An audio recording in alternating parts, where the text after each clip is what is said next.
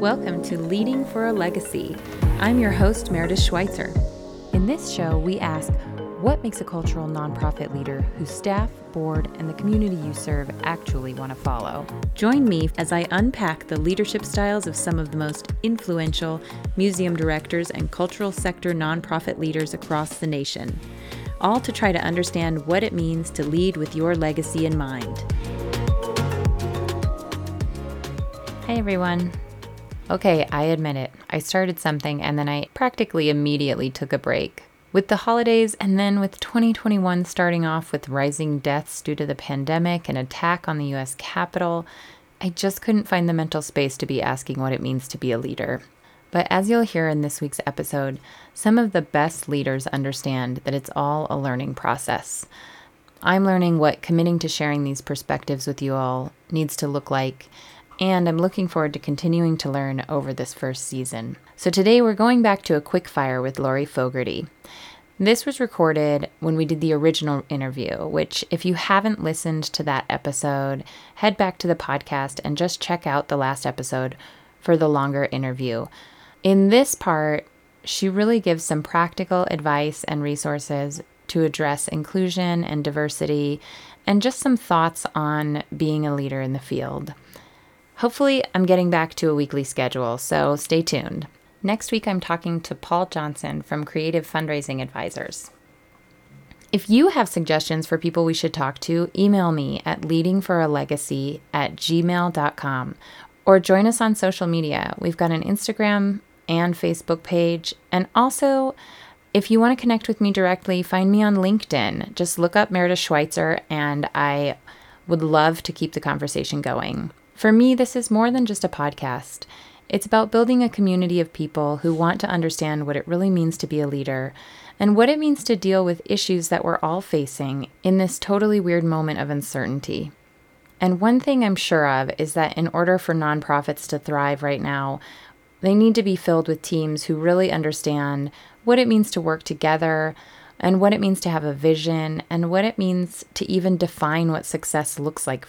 I think so far in this first season, we've been able to address some of these themes, but I'm looking forward to several more in nonprofits that deal with performance spaces, in history museums, and quite a few others. So I think there's going to be a lot for people to get into, so I hope you'll stick with us.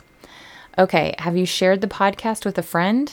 If you listen to this episode and you like it and you think there's something valuable in it, just hit that share button and get it out to someone else who could find value in it. I'm all about getting value in these conversations, and I really don't want to live in a vacuum. So again, shoot me an email, find me on Instagram, find me on LinkedIn, and let's get a conversation going. I hope you enjoy this follow-up conversation with Lori Fogarty. Here we go. Today, we're doing our little quick fire with you. Last week, the conversation was so rich, and I think we really got into some great areas about how you can think about leadership in terms of access and actions you can take with your team. So we've just got a few questions here, and we'll just dive right into them. Great. Let's start with, what is an exercise or a task that you've done with your team to explore personal differences or to talk about identity? Yeah, I would say there are a couple that are really easy and I found very powerful. One is just simply asking for a team to share, how did you get your name? Where did your name come from? And it's surprising how much that reveals in terms of people's families, cultural backgrounds, nicknames, whether they've liked their name or haven't liked their name. And it just is a very quick way, even with, a fairly large number of people, 10 or 15, to get to some personal stories pretty quickly. So I really like that one. Another one we've used goes a little deeper. You pair off with two people and you just ask three simple questions to each other. Who are you? Who do you think I am? And who do you pretend to be? And it literally is, 60, 90 seconds per question. But it very quickly, whether you know the person well and you actually do know something about them or who they might pretend to be, or if you're meeting somebody for the first time, what they choose to share, what they choose not to share. I find those very interesting exercises to get to those issues of identity pretty quickly. Well, then we have to ask you, how did you get your name? Well, I am the fifth of five. I have four older brothers, and they're all quite a bit older than me. And I was born in 1962. So Lori, I think, was a fairly popular name then. Not very popular now, but my four older brothers chose that name.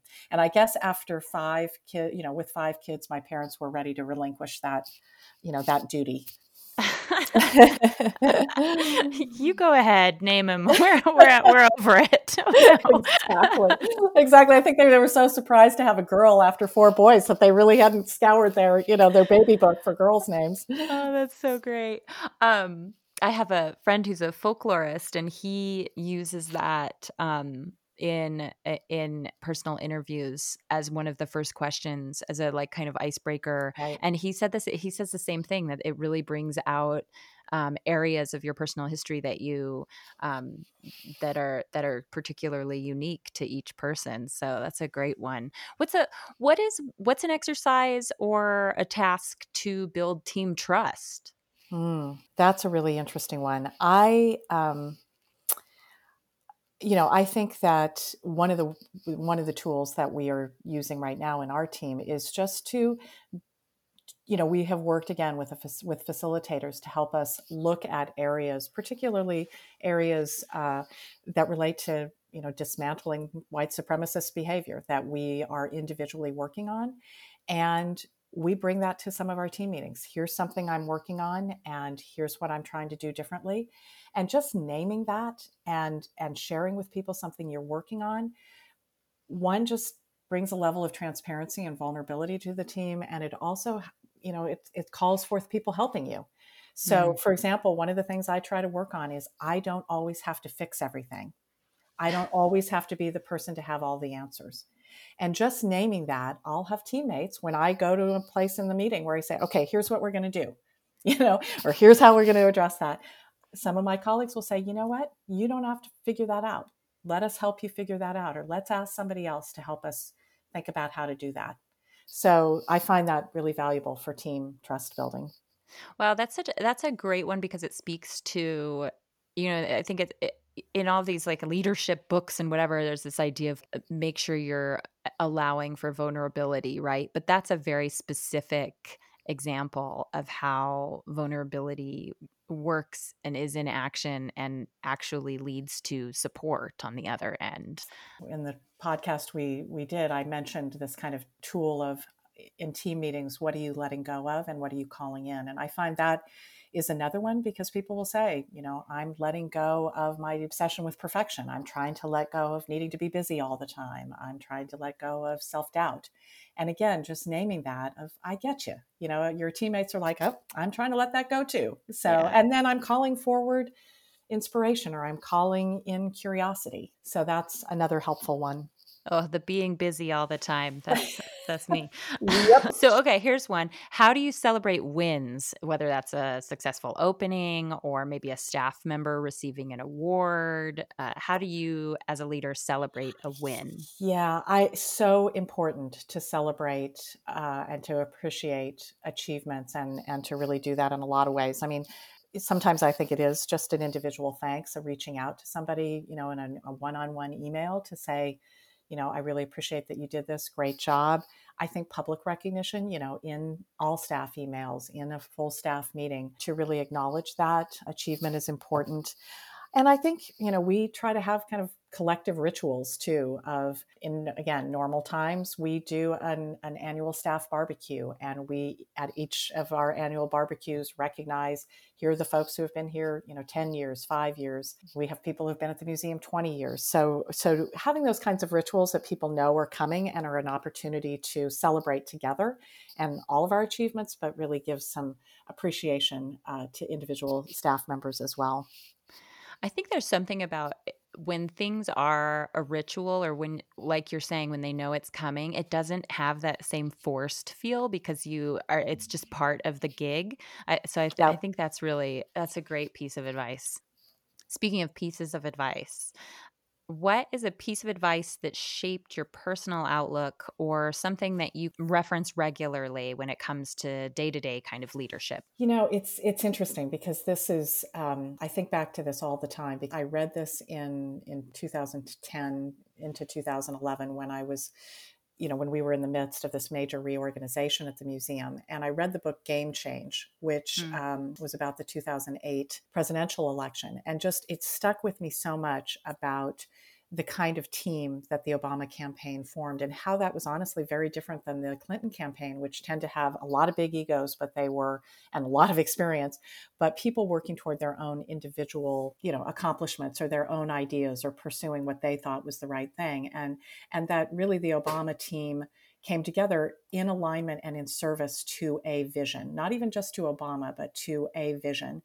And that really stuck with me and has shaped my shared leadership idea. And I think, maybe it was Patrick Lencioni who also talks about teams as needing to be, more like a basketball team than like a Mhm. golf team.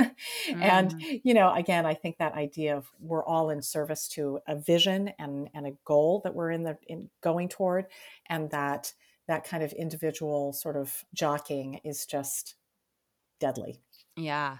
In our earlier conversation, you talked about the way that peers have been a good resource for you, that Mhm. it seems like particularly museum leaders, nonprofit leaders, that they're finding each other right now in this Mhm. moment.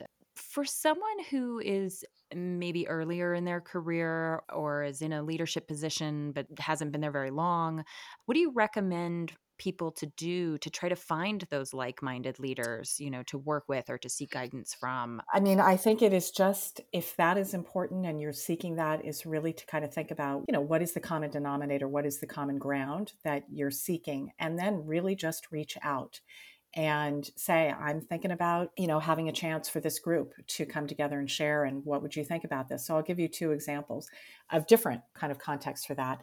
One is a group that formed very quickly, and it's the three other larger organizations here in Oakland. So the Oakland Zoo, the Chabot Space and Science Center, and a wonderful organization called Children's Fairyland. And right at the time we were all looking at closing in March, not me, the director of Chabot reached out to the three of us and said, I feel like we're the, kind of four largest visitor destinations in Oakland, that maybe we want to be coordinating around what our plans are around closure. And we did that. And we have then met first for the first few months every week, and then, recently every other week. But one of us was a brand new director. I've been in the position a long time. We had different issues. And there were some of the things that, we've talked about, sharing kind of basic information, reopening plans, et cetera. But it became therapy for the four of us. And I will say it's been a huge lifeline for me. Another example was a colleague who is a white woman and a CEO reached out and said, I'd like to put together kind of a small affinity group around with white women CEOs, and acknowledging that we are in these leadership positions, but these are all groups that are working on equity agendas. What does it mean to be in a white woman in this place, and what are the assets that we bring, but also what are the blind spots that we might help each other address? It was another colleague who reached out to me, and I was like, that is such an interesting idea. And we're now meeting every other week too. So I think if you're a program person, if you're an HR person, if you're a facilities person, you'll find that even if you're reaching out to other folks to say, let's just compare notes on how we're dealing with these situations, you'll find that you develop a network that extends well beyond the kind of basic information sharing. And that aspect of shared experience, I think, is so crucial. So that's just pick up the phone, write an Right. email, go on Exactly. LinkedIn, find your Exactly. people. Exactly. And, you might hear somebody say, I just don't have the bandwidth for it right now. And that's okay too, Right. but I think people are seeking that right now. So I think folks will appreciate that. And making time for that. I mean, what I hear you saying Mhm. is meeting once a week with a group and then meeting every other week. That's once a week that you're not, working with your staff on budget or working with your That's staff right. on whatever. So That's making right. that time and giving yourself permission to make that Exactly. time is really, Exactly. I think, kind of a challenge for new leaders. It is, and I would say, maybe one, looking at it as part of the self-care, that is important, and it does really, for me, provide strength and reinforcement, and it's also a different way of giving back to your community. I mean, I also see see this as part of the way that, as we think about serving our communities in new ways, this is one of them. Yeah. And I always like to ask, or I try to ask, what is the best leadership book that you've read or that you recommend? I will say this is a hard one for me because I am such a geek and I love reading leadership books and I've read them for so many years. But I would say the one that has had the most influence on me is Leading Change and the Oh, work of great. John Kotter. I use that specifically around when we were doing a major reorganization of the museum in 2010 and 11, and really thinking about those stages of change of, creating the urgent need, building the guiding coalition, those very specific steps of change management. I found very applicable and very useful. And I still turn to that as a resource for change management. Well, Lori, thank you so much for round two with me. And any last thoughts you want to share with our listeners? I guess I would just say, I mean, I appreciate your comments when we opened the podcast last time about being a leader in this field. I will say I have never in my entire career been on such a steep learning curve as I am this moment. So it is not a place where, I find, the hair on the back of my neck go up a little bit when I'm kind of thought about as sort of, a leader that has some prominence in my field because I feel I'm a student always. And so just recognizing the leadership journey and the learning curve that we're all on, especially right now.